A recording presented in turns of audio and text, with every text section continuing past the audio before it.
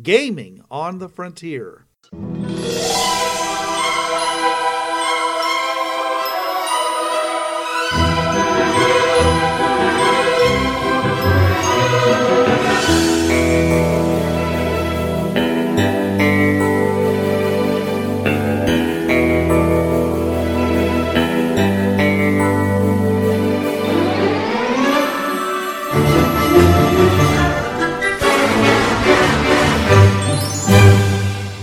Now your hosts. This is Bruce.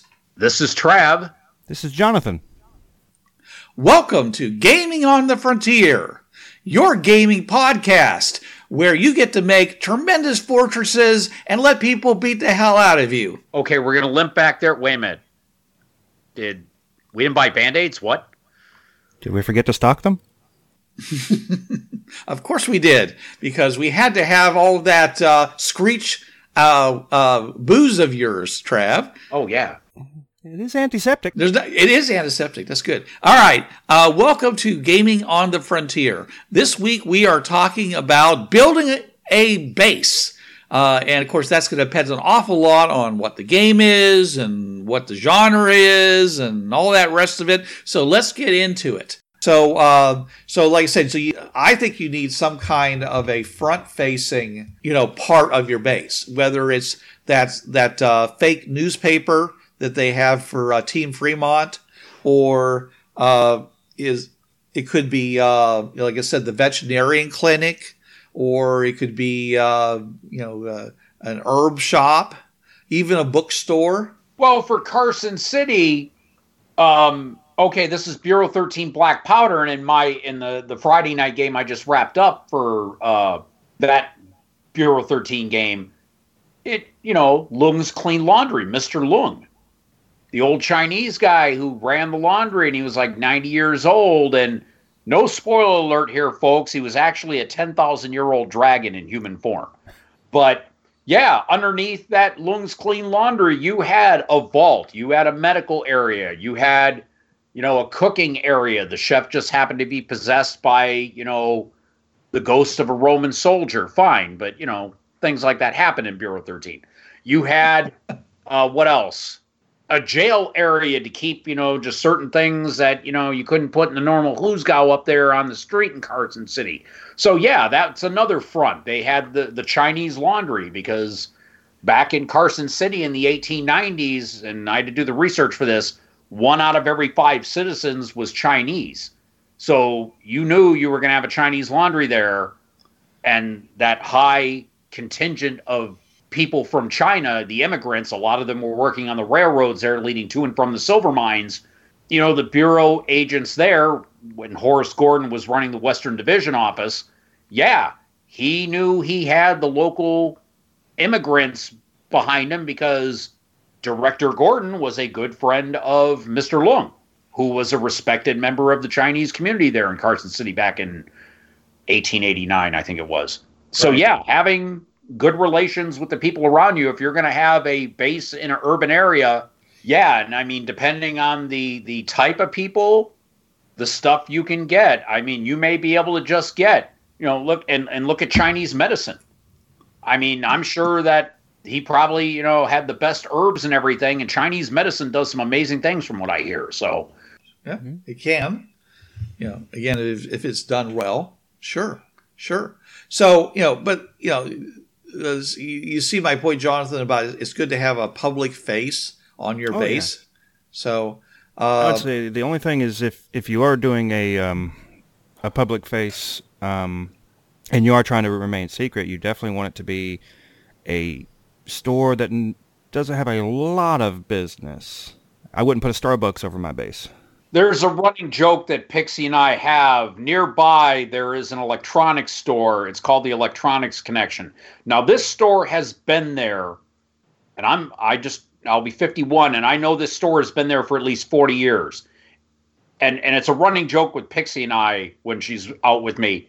Holy crap, there's 4 cars in the parking lot. How this store remains open is beyond me. Mm-hmm. And my daughter, when I'd pick her up, we'd see, and the first thing she says, Mom says it's a CIA drop. And I'm sitting there, and because my daughter's played in my Bureau 13 games, it's, where you raise the finger and open the mouth like, she may be right, damn it. Yeah. So, so, I mean, it's a business that, as I said, 4 cars that one day, Josie and I were shocked. But, businesses like that, you wonder how they stay open. Well, it's because they're a front for, Bureau 13 or whatever. So, yeah. Right. It's like they mentioned, I think it was in the 92 edition, but in Detroit, Beckley's Auto Repair. And underneath, it was this, crappy old garage, looked like it was built in the 20s and it was in disrepair, but it was still open. Yet it never seemed to have any real business. It's because it was a Bureau supply dump and the mechanic was a retired agent. So, okay. So, Jonathan, can you think of a list of places that would be good fronts that wouldn't get a lot of traffic, but at the same time would be justifiably big enough to be able to serve your needs, at least, to hide the secret entrances to the other parts of the place? Well, I know in my area there's amusingly enough, there's a comics and hobby shop that is fairly large because rent in this particular area is pretty low, and there's not a lot of comics and gamers in my area.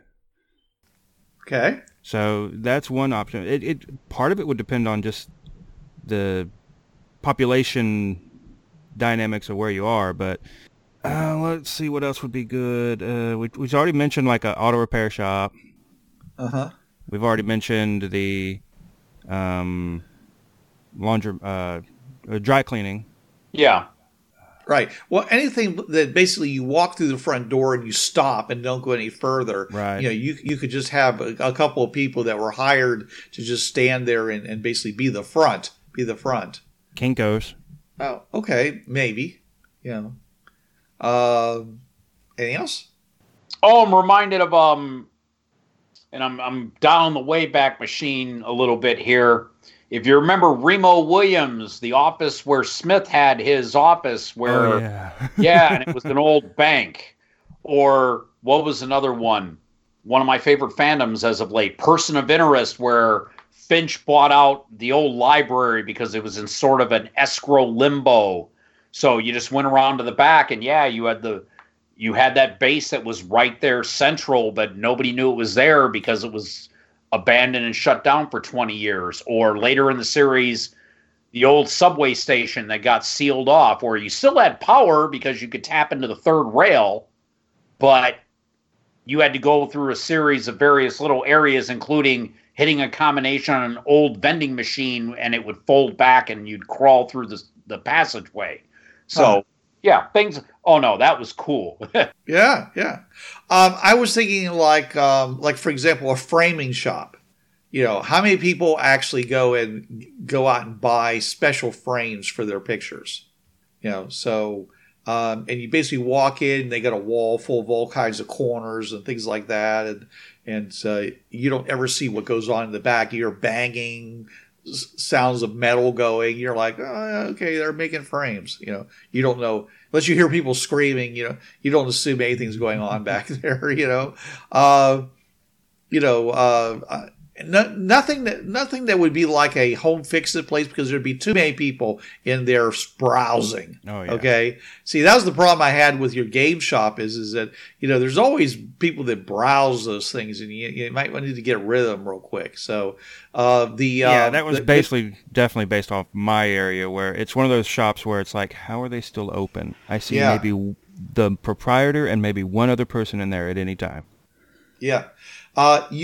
There is a place in a mall near me, which is like a museum of African history, and I'm not saying that's not important, but I'm saying you place that into a certain demographic, and that nobody will ever darken that doorway. And actually, you just made me realize malls in general are starting to see a huge decrease in attendance.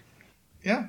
Oh, no, Jonathan, there was a site for the longest time, and sadly the site is gone now, deadmalls.com, where it would have pictures of malls that weren't open anymore. Here in the Detroit area, we had 4 malls, North they were all lands, like Northland, Southland, Eastland, Westland. The Northland Mall got imploded 2 years ago. East, South, and Westland are still open. Westland Mall is just down the road for me. So, yeah, I mean, malls, the Livonia Mall, I went there and like more than half the stores were closed. Matter of fact, the stores that were still open there were only open, let's see, when I walked in there, and that was a while back. They've since destroyed the mall, and it's now the Livonia Marketplace. But like, oh, these stores are only open like Tuesday through Thursdays. Yeah, sometimes only on the weekends. Yeah, and it blew my mind because I'd been there, a few years before, and it was a fully functioning mall. Everything. I go back there and I visited, and I was just stunned. Right. And it was funny. The one thing that they had on deadmalls.com, and sadly, as I said, the site's gone. You remember the Blues Brothers scene where they went crashing through the mall? Yeah. People who ran the site recreated that exact route that Belushi and Aykroyd made, and they timed it up with the clip from the movie. So they're driving in their car through this abandoned mall in time to the big chase scene. But yeah, an old mall would be a wonderful place to do. Oh, what was another one? Another good base. Darkman. Do you remember that? I remember Darkman, but I don't remember where his base was. It was an old factory where he set up the machinery that made his synth skin masks. Oh, yes. Yeah. And his, for the hands and everything. And of course, they only lasted 99 minutes, but still, he set up all of the machinery and everything in this factory, tapped into the power, and, he was conversant enough in the technology where he could rehook it all back up and make these masks again. So, yeah, it was in town, but hidden away because the factory had been abandoned for a few years. Right. And there are, I mean, if you go by industrial parks or office parks, you'll see like, building after building after building with these weird nondescript names on the front of them, and with darkened windows or windows with shutters on them. And you're like, does anybody ever, do they do business there, or what is? In the industrial park that my job is based in, just north of Detroit Metro Airport, I obviously don't need to go down the rest of the street. I just turn into, my parking lot. But you could see down the little dead-end street, there's like 3-4 buildings back there that all have leases, and they've been for lease now for years. Those would be wonderful places. I mean, they're close enough to major roads, and the road my job is on is a very major one because it leads to an Amazon distribution center. Uh-huh. So you got trucks there constantly. And of course, it's near Detroit Metro Airport, so there's always traffic. But yeah, it's just enough off the beaten path. Nobody pays attention to what's an industrial park unless they got business there. Right. And if you're really smart, then you get like one of those buildings that has like 4 suites in it. It's a fairly large building as a result. And you rent them under four different names, 4 different businesses. And one of them is your main entrance, and everything else you just block off, and you put holes through walls. And people, if they ever come to it, they don't realize how big the place your base actually is, because you're in all these other suites, which belong to other companies and appear not to be part of the one that they might be investigating. I remember with the Baxter Building and the Fantastic Four, Reed Richards would actually have a couple of floors rented out to other, and they were legitimate. They actually operated from within the Baxter Building, and of course that was additional revenue for, Reed to fund his experiments and stuff. But yeah, there were actually, I mean, obviously they had the deal every so often. It's like, they'd have the building association meeting, okay, Dr. Richards, you know what? This is the 3rd extra-dimensional invasion we've had. We're trying to run a printing company here, and we can't be having demons trying to eat the presses. You need to, curb this down some, things like that. Right. They're curdling the ink, Dr. Richards. Exactly. Yeah. Right. Yeah. And your Rocky friend, I don't know if he's got a skin condition, but we're finding pebbles all over, in the kitchen. He's got to sweep, dust buster that stuff up, Yeah, that's right. Yeah. And how many times has the fire sprinkler been set off this week? Yeah, thank you. Yeah, I didn't want to steal and go there. Yeah. But Hey, Lon, it's not just for breakfast anymore. Oh, but yeah, you have, I like the fake extra businesses, but depending on your your status and the suit and the type of campaign, you could have other real business. Now, obviously, like something Bureau 13, you may not want those other businesses nearby because it's like, did we see you, drag somebody in a wolf suit through the back entrance? And then you got to come up, well, yeah, it was a costume party. He was drunk. We had to throw him on a cot, you got to come up with, the web of lies, So it depends on your type of campaign. If you want other people there in your base with you publicly running a business and you just happen to be there too. Isn't this like the third costume party this month? Yeah. And it's May, sir. Just, we have a problem here. Well, we actually have a business associated with these kinds of special parties. They're called role-playing, live action role-playing games. I used to run one. All right. So, okay. But, yes, you got to be careful, but I really like the idea of having some kind of outward-facing, interface with the surrounding community because they, first of all, it can be a detriment because you don't want to hurt these people. You don't want someone to get mad at you for some reason and come in and just basically take out all your neighbors. But at the same time, is that they're there to help you, and you can show your support to them. And a lot of times it's best to hide in plain sight because the house is out all by all by itself, and nobody ever goes there. That only really flies in like Alaska and New England, anywhere where any of the any of those stories have been written, where so they're the children are all odd looking, but the neighbors are like, oh, that's just them. They just got the Innsmouth look. That's all. Yeah, it's all. It's fine. I'm always amazed at that because at the end they're always like so shocked. He's got an extra tentacle coming out of his chest, and I'm like, an extra tentacle coming out of his chest? How many do you have, sir? Two's just fine, but once you get to that third one, it's weird. Yeah. So yeah, you're going to end up with a lot of weird stuff. There are very few places in the world where you can really hide that kind of weirdness and people don't really just go and say whatever. Richard played off of that so many times when he had like aliens come to New York City and they said its spaceship did take off from Long Island, but it's New York. Yeah, New Yorkers are blasé, but that blaséness only goes so far. Two of my former gamers, the wife was from Brooklyn. The husband was from Bedford-Stuy. Now, yeah, they'd see in New York. You can say you've seen it all, but no. Just after a while, it's like, okay, you've beat that dead horse with them not noticing anything. After a while, they're gonna go, something's not right here. Might want to take another look at that. Right. So you don't want to be too outre, basically, as I'm saying, with your base. Okay. And that's a problem when it comes to defending your base because, unless you've gotten some real, you've been able to put up the big 20-foot tall walls of the block site. It's really hard to put in those missile silos and those pods that pop up out of the ground and provide all kinds of cover support and stuff. And of course, only if you're doing some kind of south of the border,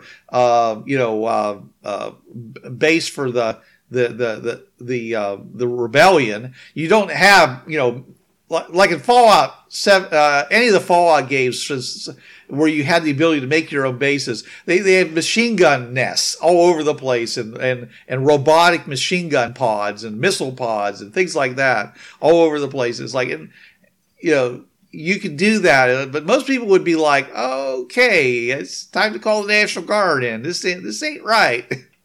So providing protection to your place of business can be really hard to do.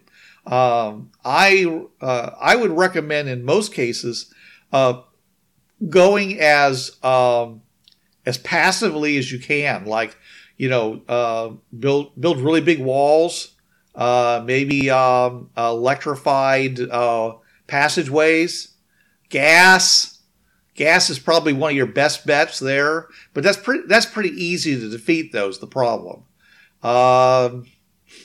because if it comes down to where something is actually attacking you, you're going to need to be either you're going to have to be ready to just bug out immediately, or you're going to need to be able to hold it, and that means some really strong walls, really strong foundations. And maybe even some of those special fabric coverings that they can roll down over the walls of buildings to protect them from mortar fire and even missile attacks.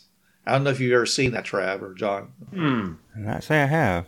Yeah, they're basically it's like a big rug, and you could just basically roll it down the side of the building, and it does two things. One is that if they manage to get an explosive inside the building, it keeps the building from blowing up, basically raining masonry all over the people that are outside defending and their surrounding neighborhood. If it gets hit from the outside, it basically takes the brunt. It may cause some damage to the walls, but it doesn't let like missiles and things like that punch through. Now, someone fires, a cannon, a cannon shell at you, that's going through. But like a lot of missiles don't have the kinetic energy. They rely on explosive, and that won't actually get through these wall coverings. There's this. They use them let's say they go. You have like Marines or whatever like that. They go into an area like Afghanistan. They need to. They make this is going to be our base for a while. Okay, so they just take a building and they start rolling this stuff out inside and outside, and when they're done, then basically someone could fire missiles at the building, and the building will take some damage, but it's not going to collapse. It's not going to bust through. And it's not going to kill everybody in your command center. So, you can have this kind of thing in like some kind of a false layer up where the attic is, and roll it out, down the sides if necessary. If push comes to shove, or you can build it inside of a false layer where you have just like they put it like a layer of insulation, and then they put the outside layer of the house. Right. Like ready plank or siding and stuff like that. You could do that also that way, where basically the outside of the house could get blown off, revealing this inner layer, and then inside that layer is where the concrete and rebar is. That's the real structural support of the house. So yeah, you can layer your protections, and it's actually pretty easy to hide. The hardest part is actually the concrete work, because Yeah, I mean, concrete doesn't compress. You really, it's really hard to hide. 500 bags of concrete. So again, that's where you're kind of like have to come up with. We're putting in a swimming pool, and then you just hide how many concrete trucks you're bringing in. I don't know how you'd pull that off, but I mean, I know that when people talk about making bases, that's one of the things that they do. Is that they have to they say we're going to put in a pool, for no other reason than to be wide, or we're building a garage. We have to lay down a lot of slab. That's a mighty big garage you're building there, Bob. Yeah, well, we got. Or you say pool. Oh, good, you're having a pool party. Let me know, and you got neighbors now that won't leave you alone. Yeah. Yeah. Now, actually, one of the things that takes the most amount of space and actually, but isn't really that big, is a plane hangar. If for any reason you can justify having a plane on your property, you could build a big old hangar, and underneath that slab can be quite a base. And you always have that plane to take off with if you need to. Yeah. Yeah. So now, again, there are ways of getting around this a lot. If you're in Bureau 13, when we introduced the 13th pocket, you could literally build a base inside the 13th pocket.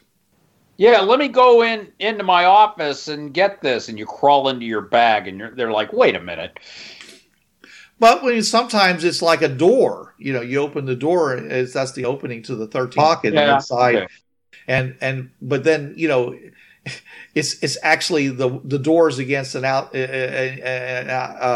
wall to a storeroom, and you have another door, into that same area, and it's just got regular junk in it, but you walk into it and it's like this big library or whatever. So right. If you have that kind of resources available to you, you should definitely do it, because first of all, it's really hard to hit people who are in an interdimensional space. Yeah. They tend to avoid, explosions. Things don't transmit very well over the reality barrier. Okay. Of course, sometimes you get stuck in there forever, so there's that too to be worried about. But and there's usually only one way out, which is another problem. But hey, it's always good to have that kind of an option where you literally can pull the pull the door in with you. Oh, you just reminded me of that USA miniseries, The Lost Room. Oh my gosh, that was terrible. I don't mean like it was badly written. I just mean just the whole concept, that poor man losing his daughter in the room because the door shut while she was in there. That was heartrending. I have definitely milked that for ideas over the many years. Oh yeah. Every object in the room has special powers that have nothing to do with the object. This watch will hard-boil an egg. Yes. Or your brain. Yeah. But, okay. So yeah, protection. You're going to have to do you're very likely going to have to retrofit an existing structure. And so it's going to be hard to do. You're going to have to think ahead, like, how are you going to do this? Rebar is your friend. It's easy to put together. It's easy to weld. You just put a layer of that inside of a wall, put another wall on top of it. You've got yourself a lot of protection, and it's all things you can actually carry in with you inside of normal trucks. It doesn't have that whole problem with the concrete. And if you do it right, you can actually create a really nice Faraday cage. Oh yeah, yeah. If you live in a certain kind of if you're in a certain kind of a genre where nuclear bombs are common, it keeps your equipment working that you want to keep working. Or even a Faraday cage. Again, person of interest. They had the Faraday cage in the library where Root could not contact the machine because it was a massive metal cage. No signals could get in or out. So right. Yeah, and it's not as hard to make as some people make it seem. There's a lot of good videos on YouTube on how to do that. All right, so we've talked about now, of course, once you're inside, okay, you could put all kinds of protection. So whether or not you want to, put machine gun ports and things like that to fire down your hallways, that's up to you. I'd just be real careful about what AI you're using to run that. Yeah. A lot of these games, AIs get squirrely after a while. As long as it's not named Hal or GLaDOS, you should be fine. Yeah. Okay. So, anyways, I personally like electrified passageways a lot because it's so fun. Everyone thinks they're safe, and then they just touch the wall and psst. You interweave metal fibers in with your deep plush rugs, so they don't realize. Oh. So all you have to do is touch a wall, and you've made a circuit. Oh yeah. Yeah. I mean, the obvious one is always touching the doorknob. That's the one they're always ready for. They always go up there. They get the rubber gloves on, the latex blue gloves, and they turn the doorknob. And they say, "Yeah, they probably were trying to shock us, but we outfoxed them." Okay, yeah. Nobody checks out that nice silvery glint inside the shag carpeting. Would rubber boots still be of use against that, though?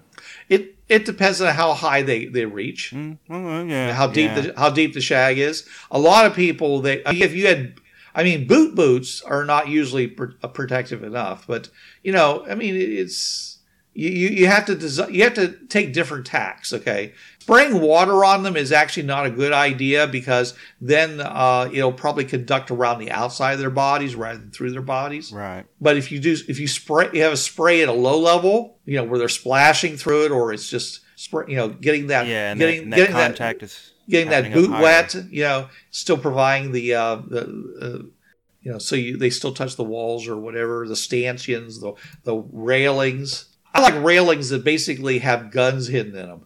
You know, Ooh. as you said, went in the house and pressed a button and everything opened up into a gun supply display case. Okay? Yeah.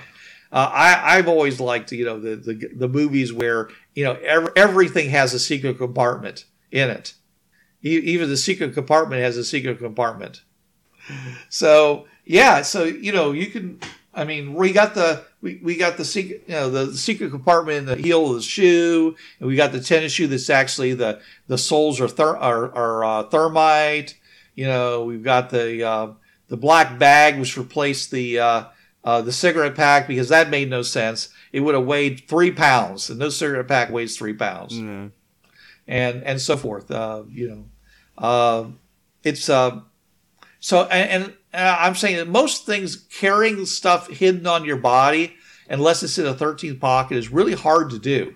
I mean, basically, you could have it'd be better for you to take a backpack that has regular stuff in it, but a secret compartment in it where you could hide the other stuff, because then they know you're carrying something that has stuff in it, and it won't be too surprising when you pull something out. They might even search it.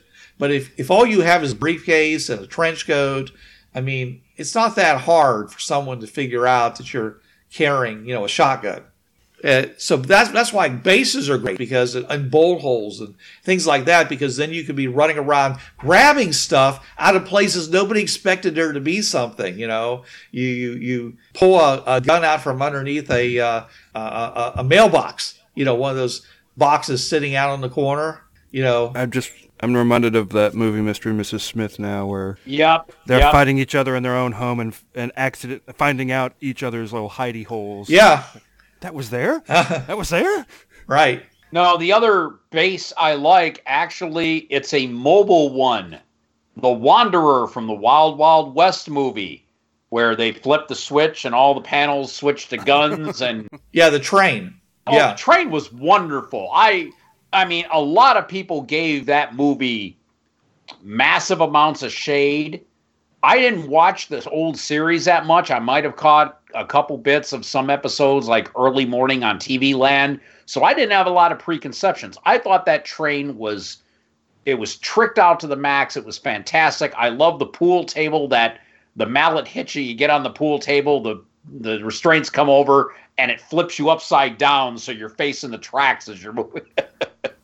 Well, okay, the original train in the television series had a lot of that stuff, not all that stuff. Okay, right. Things like the pool table. I mean, he had like something like a knife hidden in it or something like that. Or I think some of the pool balls were actually explosives. Yeah, in the movie it was. I mean, one was sleep gas, another one was an incendiary grenade. Yeah, right. But I'm just saying but there were a lot of secret compartments that would slide out in that caboose train car, Yeah. So in the regular television series, and Artemis was usually the one who would have stuff hidden in it. Yeah. James would come in and suddenly just yank out something that would have all these guns in it. He'd go and just fill up his various holsters, especially the arm thing. I love the arm thing where he had the gun, they'd shove it into his hand. Oh, the spring-loaded. I love those, yeah. The spring-loaded holster that would shove a gun into his hand whenever he needed it. Yeah. I always loved that. That was great stuff. But yeah, I mean, because you can hide all kinds of stuff all over the place. And, if you do it well, it's going to be a controlled environment, and you don't have to give it any real maintenance for years. So, assuming that you're able to keep there that long. If you're playing a game like Fringeworthy, where you've set up some kind of a base, we start talking about the early, middle, and late campaign, and we're talking about a period at least 20 years long, if not 100 years long. So, bases would be built to last. Yeah. Yeah. So, and you definitely would, if you're coming from a high-tech culture, like if you're a spaceship captain and you're going, and most worlds that you're going to explore, if you're exploring, are going to be lower tech cultures or you're a spy. But I'm just saying is that, most of the time when you see people going down to planets, they're either colonizing those planets or they're making contact with usually people that are a lower tech level and such. And you hide your best stuff usually because people will try to take it from you. Yeah, You you don't. never put all your cards out on the table. Come on now. Yeah, but I just think it's really important that that you get in the mindset that we're going to have to hide some stuff because it's just so easy to attract the wrong kind of attention if you don't. Oh no! If the probably the dumbest thing that an enemy could do is if they find out about a bureau base that they attack it. And it's like, matter of fact, I've told you, Bruce, that my old Friday game and the Saturday game, they're both Bureau 13. They were just like 125 years apart. And the modern Team Candlestick 2.0 is in the process of refurbishing the old Team 6 gun base from the 1890s. So, yeah, they're finding all these old 1890s gadgets and then updating everything with 21st century Bureau tech, which now, there's going to be just, and of course, the type of people I have in my games, more than a few have somewhat of a tech background, which means I'm just like, okay, you show me how this is, where it is online, I'll allow it. And just on the Friday game, oh man, we had this one guy, he's an IT guy and a weapons buff.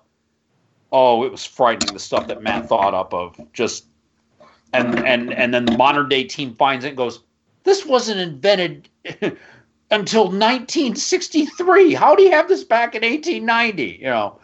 Time slip. Yeah. What? Time slip. Well, what it was, the gnomes that were near the Carson City, because there were gnomes in the Sierra Nevada in Bureau 13 Black Powder.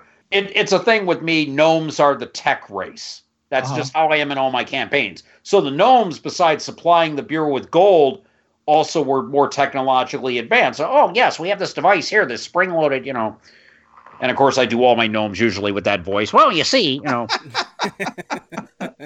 Oh, no, I've got one in the Friday game, Latchkey Thumbkin.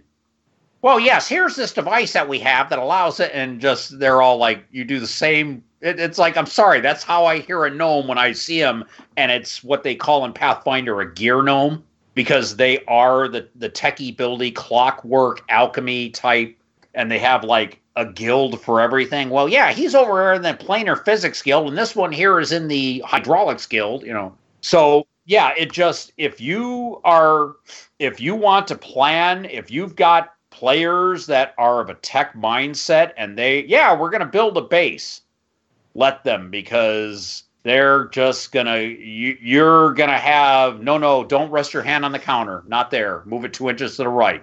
Yeah. What springs out? Every knife in the drawer. Oh, okay. Yeah. I'll be over here. Yeah. Exactly. Yeah. Let's put a pumpkin in front of it. See what kind of pattern it makes. There you go. Yeah. All right. Okay. So, all right. So we talked about the protections. Now, one we have not talked about is the comm gear. So, depending upon what, level. Well, even then, I mean, if let's say a fantasy game, if you have a room, a scrying room where you've got a crystal ball or two, or, some other type of like a scrying mirror or something, that would be even good and of course, like in Eberron, they had sending stones, which they put the message spell into these rocks, and you could just whisper a message and it would go to another sending stone, and it could be hundreds of miles away. The gnomes in Eberron were the ones that were in charge of that. So yeah, even a fantasy game, you could do communication, just make it as magic items. And you don't even techno magic. You could just have like, in the Second World setting, they have something called the Blue Room, and it's 5 or 6 guys with various types of crystal balls. Because in Pathfinder, you can have crystal balls with added powers, like it might have message or detect thoughts or, some other psi-based spell.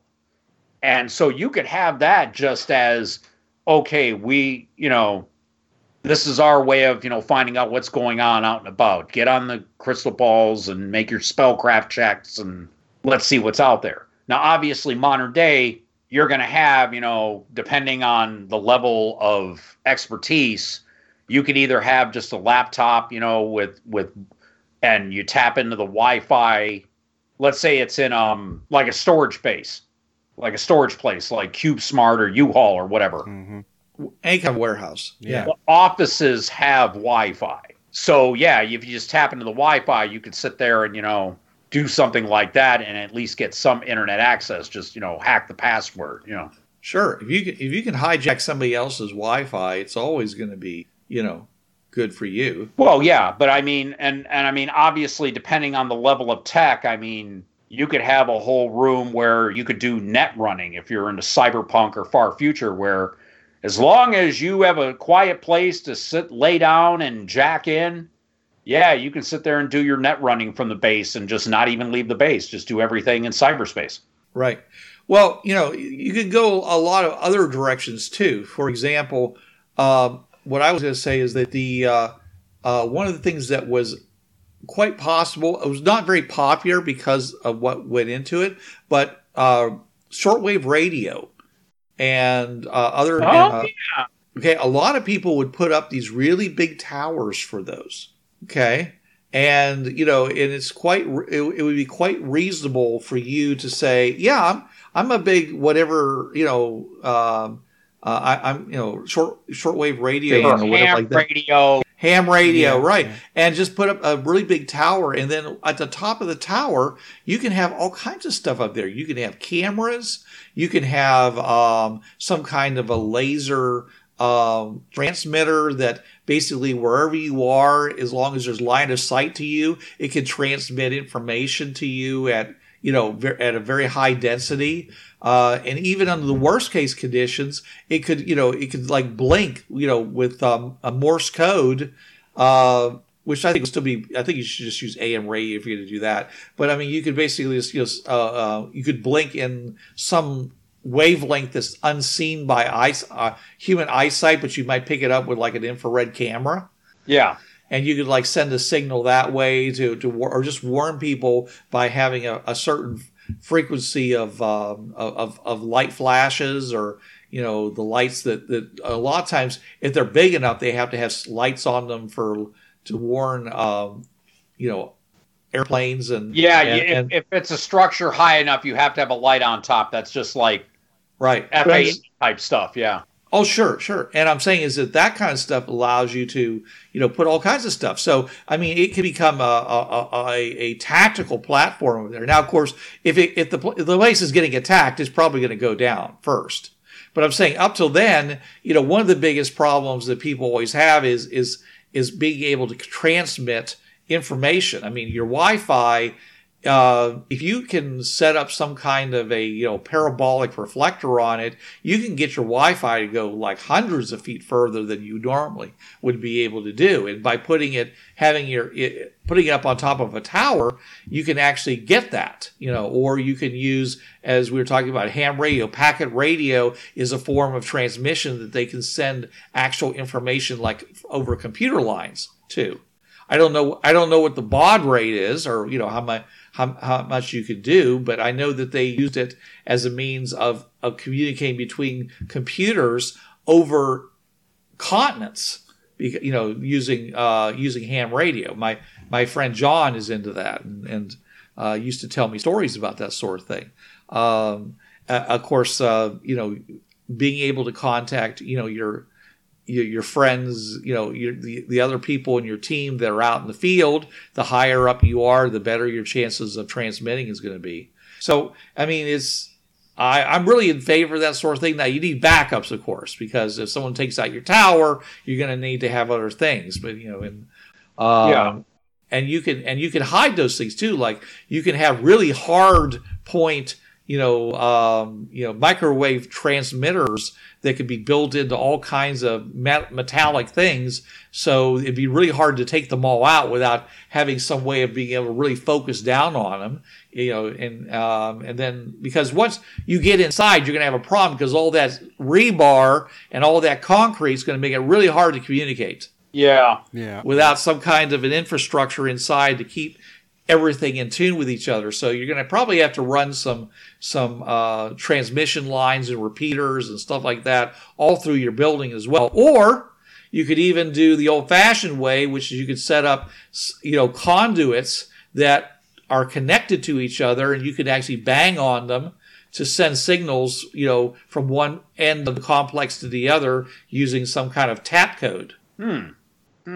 And especially if your opponent knows how to jam radio and other types of transmissions, they could isolate you, but this would still be a way of you communicate with each other. And what are they going to do? They can't basically rip out all the pipes. No. So, At worst, they might listen in. If they understood the tap code, Yeah. It would be fine. Of Yeah. course, that's where you don't want to get captured, because then they'll say, "Tell us what they're saying." You get to find out how good of a liar you are. So, but once you're outside, just think about all the '70s movies where the hero had to pull off the road and go to a local coin-op telephone to call somebody to tell them the information that was essential for them to have to save somebody. Pick up. They're coming for you. Pick up. So it'd be really great if you could just hand them a walkie-talkie that normally would have a 5-mile range, but because of your tower, it actually has more like a 20-mile range. And you're having better transmission abilities than even the local cops. So, and it may not look like much. Like I said, it could just look like a ham radio tower. Yeah. Okay. Yeah. And under the worst case scenario, you say, "Oh, it's." They say, "What is that?" And you just say, "Oh, I had a really bad experience with lightning striking my home." That's a lightning arrestor. That's why it's made out of metal and it's so strong, because I want lightning to hit it and not my house. Yeah. So every place I go, I always put that up. And they'll be like, if you give some cool looking modeling on your body, like where, lightning hits you and caused all your skin melanin to migrate in weird ways, it can be part of your affectation. You get that little spiral pattern that lightning strikes suffer. Sometimes it's spider webby. Yeah. It's weird stuff. Well, the only other thing I think that we haven't talked about is that you got to have at least one room in the house in the base, which is designed for basically logistics or data gathering and analysis, whether you are using computers, whether you're throwing projection screens up on the walls, whether you just got, walls of books and drawers of maps and whatever you might need. You need a place where you can really sit down and plan out what your next move is going to be, or you just get a really good idea of what, an area is like before you go and go there and investigate it or explore it or, do whatever you're going to do.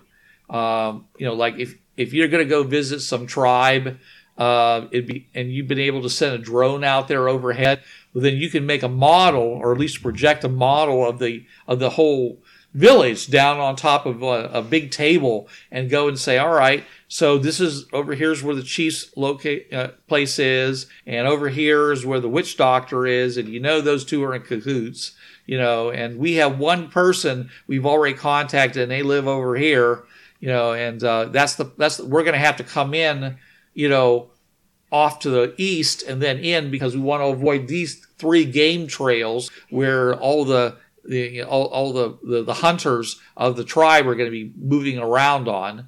That sort of room is really necessary. And it makes a great party. It makes a terrible party room, but I'm just, it's good to have that. For the cartographers in the group, it makes a great party room. Yeah. Well, you don't want to get all that on your maps and things like that. 2 words, and because of planning campaigns, map porn. Just saying, Okay. There's nothing like a well-drawn map, folks. Yeah, I gotcha. But and you get to put all the really, really big printers in there. You might even have one of those big arms that has like an ink sprayer on the end of it, and it literally can paint a mural on something.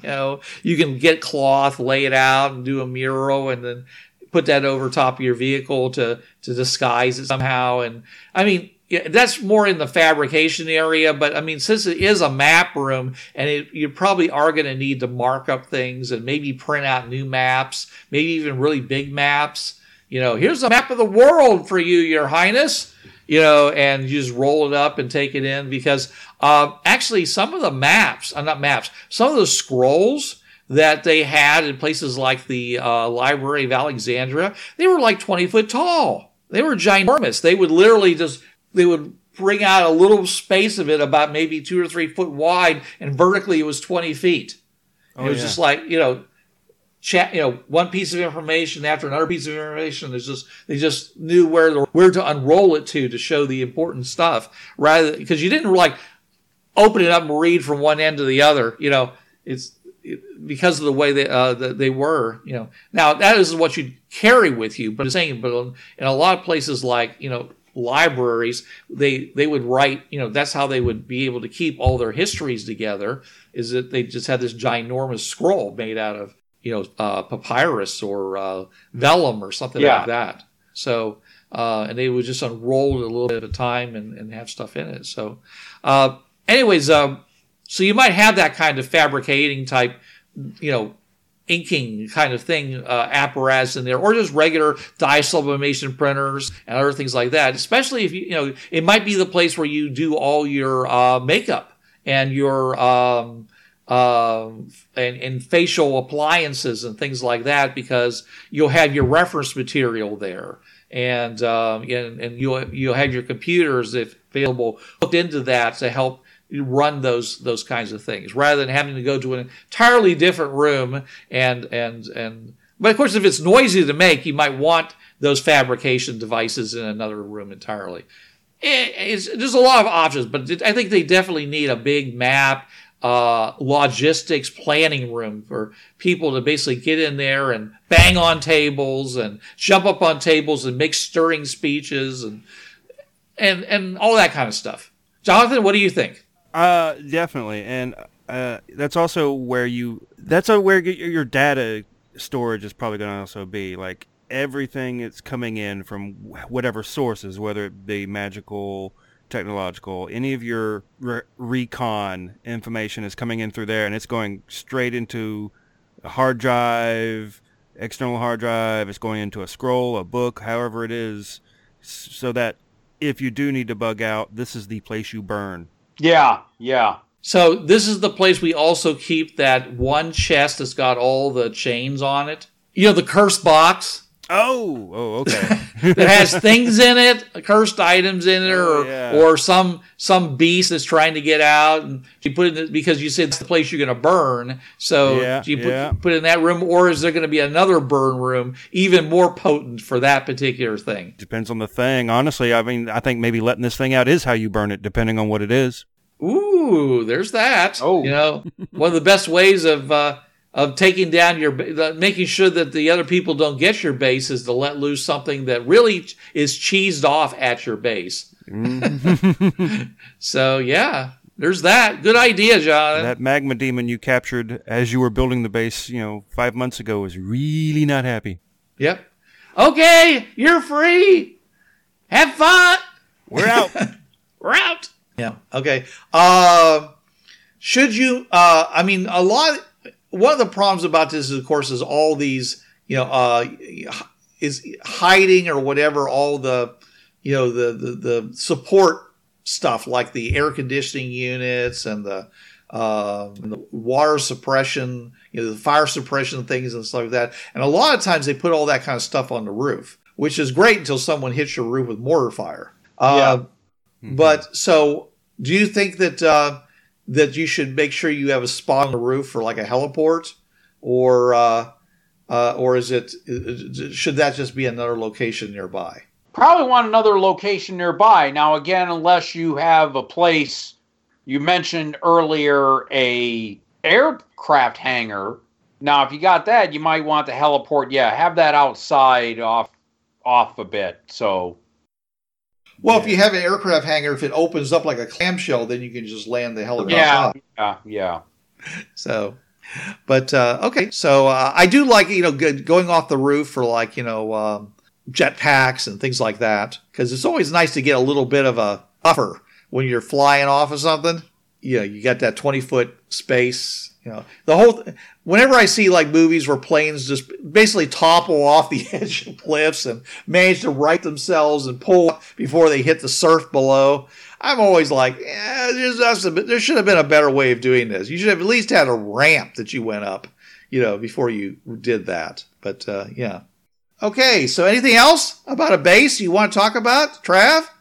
Did we talk about, garage facilities? If you have a vehicle there, obviously and I mean, this ties into the fabrication stuff, but you're going to want the lift, to lift a car up to fix the undercarriage of it. Yeah. Uh-huh. You're going to need auto supplies, which, depending on your vehicle, if it's just, I drive around a black sedan, fine. But if you're doing something like the Batmobile, your average service station, garage might be a little wanting. Yeah, they don't have all the nuclear, pellets. Right, exactly. Yeah. So you're going to need to, depending on what you do, and if it's a fantasy campaign, stables and all the accoutrements you need to care for beasts of burden, horses, whatnot. But yeah, if you're doing something like a modern day base, you have a vehicle, you're going to need to have stock up on all the, just for maintenance. Like in Justice League, you had Bruce there working on the Flying Fox, and it was basically an aircraft carrier, and you saw he had the lift and he had, the oil drain pan and all that stuff going. And of course, Bruce has the money for that, Bruce Wayne, but you're going to still need a place for vehicle maintenance and storage if you have vehicles. Sure. And of course, you need to maintain all those secret compartments. Well, so again, that could be done in your fabrication lab, but you're just going to need a place to keep oil, lubricants, fuel, parts that are easily replaced, like filters, belts, what have you, Yep. And this is bad. I work in an auto parts warehouse, and I should be coming up with a list of this stuff, and no, I'm not. It's late, folks. Well, your apocalypse, your apocalypse land train always is going to be happier with fresh oil. Well, yeah. How about you, Jonathan? Anything else? I think we've covered the basics. Anything else is going to be very setting specific. Okay. Yeah. All right. Well, thanks everybody for listening to us. We hope that you got some ideas on how to make your base, how to stock it, how to protect it, and possibly where to put it. And we know that this is all going to change depending upon the genre you play and how much your resources are, and whether you're doing this, whether you're doing this as friends or enemies to wherever place that you're going to be. But we hope that these ideas that we presented are going to galvanize you to maybe make a special place for you and your players to hang out in that'll be really your own, and have all those little nooks and crannies filled with all the things that make your heart feel warmer when you're playing your games. And we'll have more for you. So until then. This is Bruce Sheffer saying there are a million worlds out there, so go explore them. And this is Trav. There's a reason why it's called gaming. It's for having fun. Gaming on the Frontier podcast is wholly owned by its hosts. It is released under the Creative Commons 3.0 license. No commercial reproduction and any use of any element of the podcast must be attributed to the Gaming on the Frontier podcast.